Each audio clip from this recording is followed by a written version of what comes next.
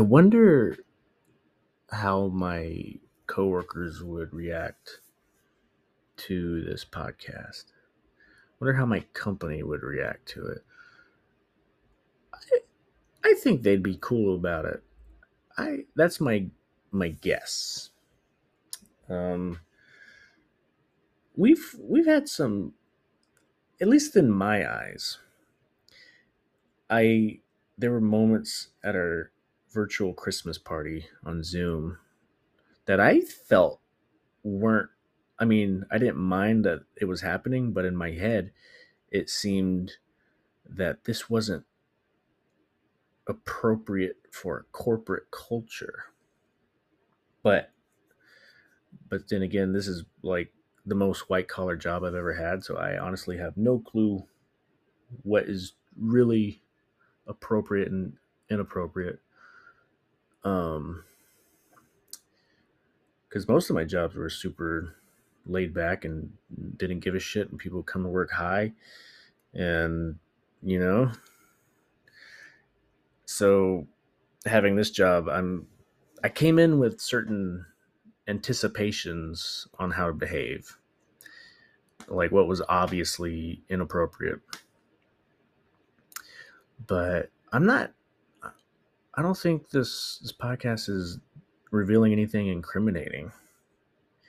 I still have the Texas mindset of getting high being naughty, or I need to get out of that head. It's such a boomer thing to think, and it's so outdated. Oh, Jesus Christ. There's old people now, like in their 60s, who are finally realizing how silly it is that weed's illegal. But there's still that naughtiness to it, at least where I'm from and my generation too, because we were the transition generation. Like when we were in middle school, the majority of the country was still against legalizing weed. But by the time we were in college, the majority of the country was in favor of it. We just had this big shift within 10 years, and that was during my developing stage, the time when I was getting into weed and all that good stuff. So most people don't give a shit that I get high, except for the old people in Texas.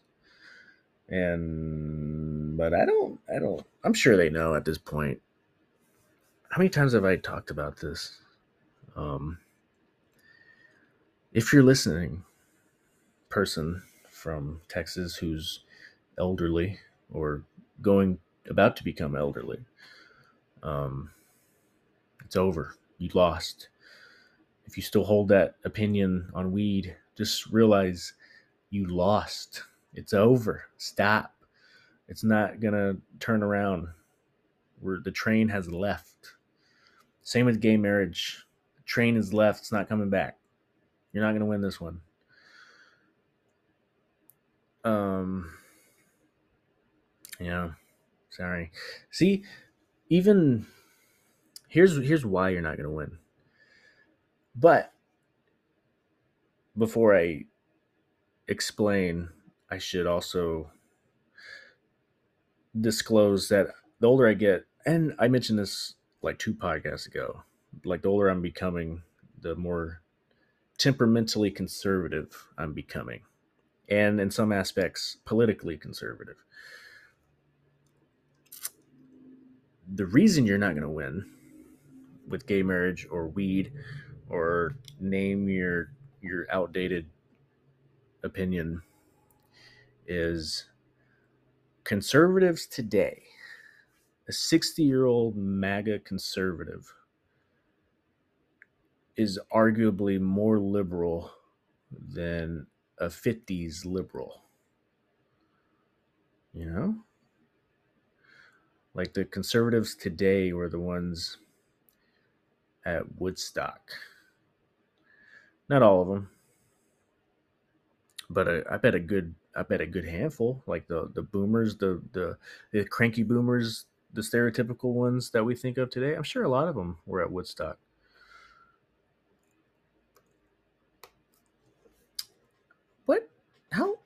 Is Woodstock?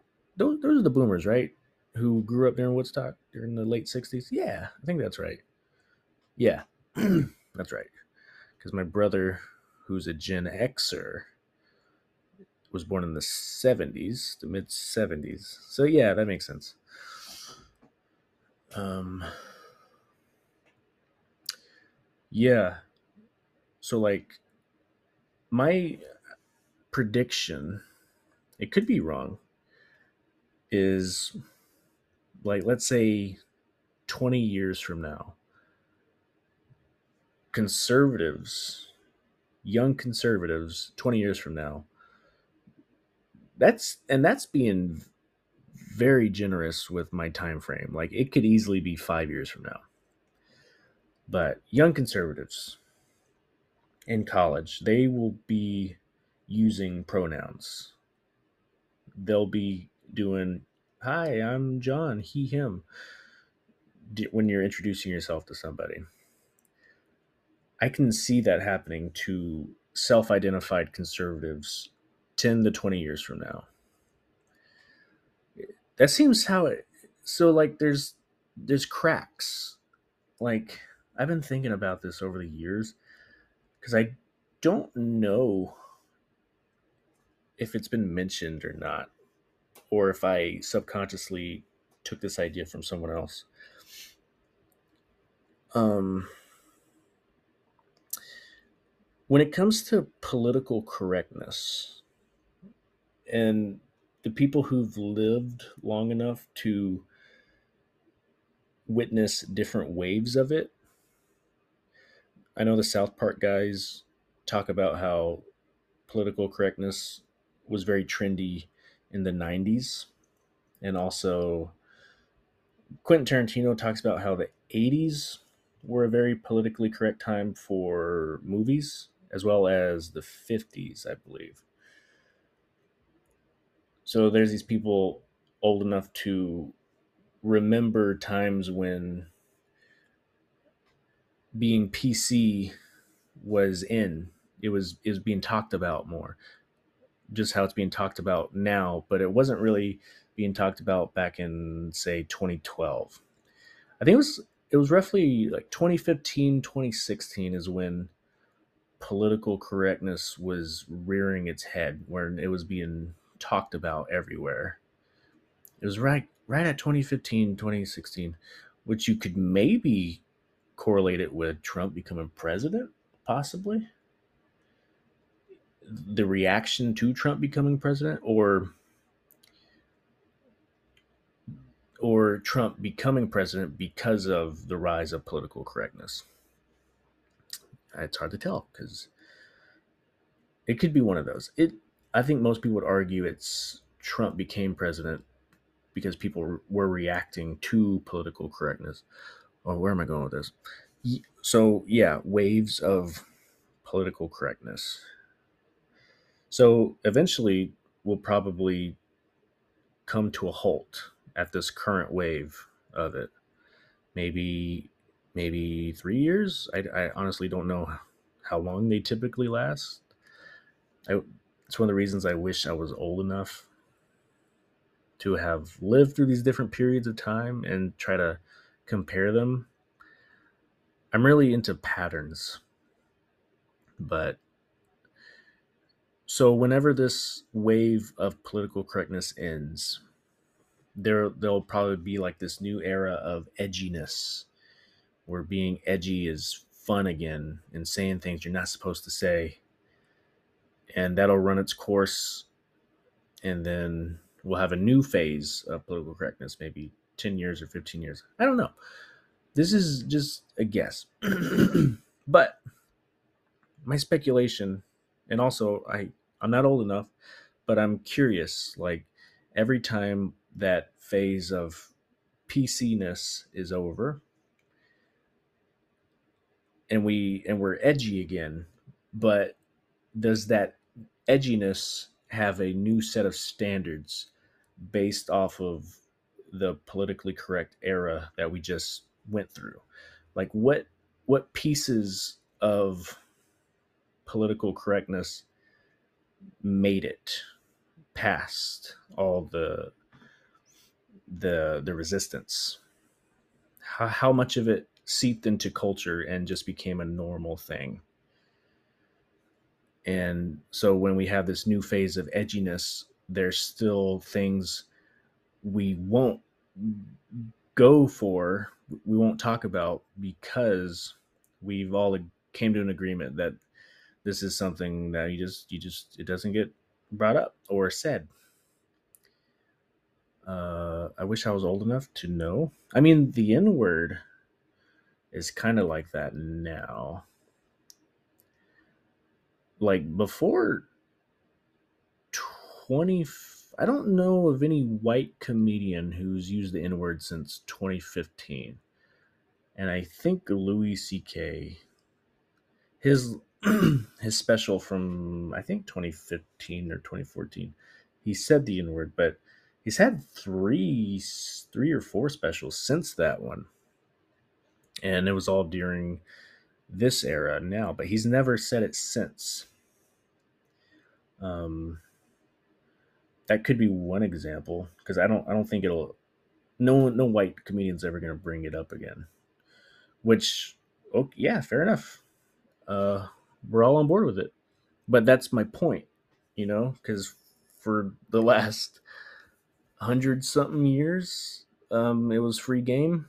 I mean, obviously, it got to a point where, yeah, white people can't say this, but that's why, for a while, that's why white people were saying it, because it was edgy, because it was shocking to hear. Um, and they were trying to see if they could make it work in a joke. Like, could I use this word and also still be funny when I say it? Um, but my prediction is that when we're back to being edgy, I don't think that attempt will be made again, which is fine. But I'm just using this as an example. Um, so that's something I've always thought about, but I don't see it really being talked about or speculated. Like conservatives railing against political correctness, like, do they not realize that they share certain beliefs today that back in the 50s would have been considered politically correct? You would have been a little libtard. So that's just something I've always been curious about. I want to know what will seep through the cracks, and probably for the better. If it won, it probably won for a good reason. And maybe that's what political correctness is. It's like, this is a new thought, by the way. It's supposed to go too far, so we can figure out what actually should change. But you can't really figure out what needs to change without figuring out what doesn't need to change. And you just have to keep throwing ideas at the world until something sticks and we can all kind of agree to it. And then, but most of it will probably get washed to the side and ignored. But there are those ones that um, make it. But no one's really looking at it that way. People who are self-identified as woke, they're not looking at it that way. They're not saying, "Oh, we just got to keep throwing ideas out and seeing what actually works." And oftentimes, it's the ones that where people realize that the well-being of others is important. If, like, the elimination, the limiting of suffering in the world, those are the ideas that usually win. That's how MLK did such a good job during the civil rights movement, because people started realizing that a certain group of people weren't getting that good of a deal. relative to other groups of people. And I think once people start seeing that okay, their freedom is just as valuable as my freedom. Those are the ideas that win, at least in American culture. The To have less suffering in the world. That's not always the case, and a lot of people will say that like people are still suffering. Obviously, you can't completely get rid of suffering, otherwise there'd be no point to keep fighting. Like that'll never exist where people think, all right, we're I think we're good. I think we got all the ideas we'll ever need. Now we can stop fighting each other because we figured it out. I don't think that'll ever happen. Problems will get created. Problems that no one even realized or considered it to be a problem until someone articulated it really well and was able to convince a few people that it is a problem, and then they convince other people. And I'm curious which ideas those are. Ones that no one was really talking about until someone made a word for something. And then okay, now there's a definition to this thing, so now we can it's easier to care about it for some reason.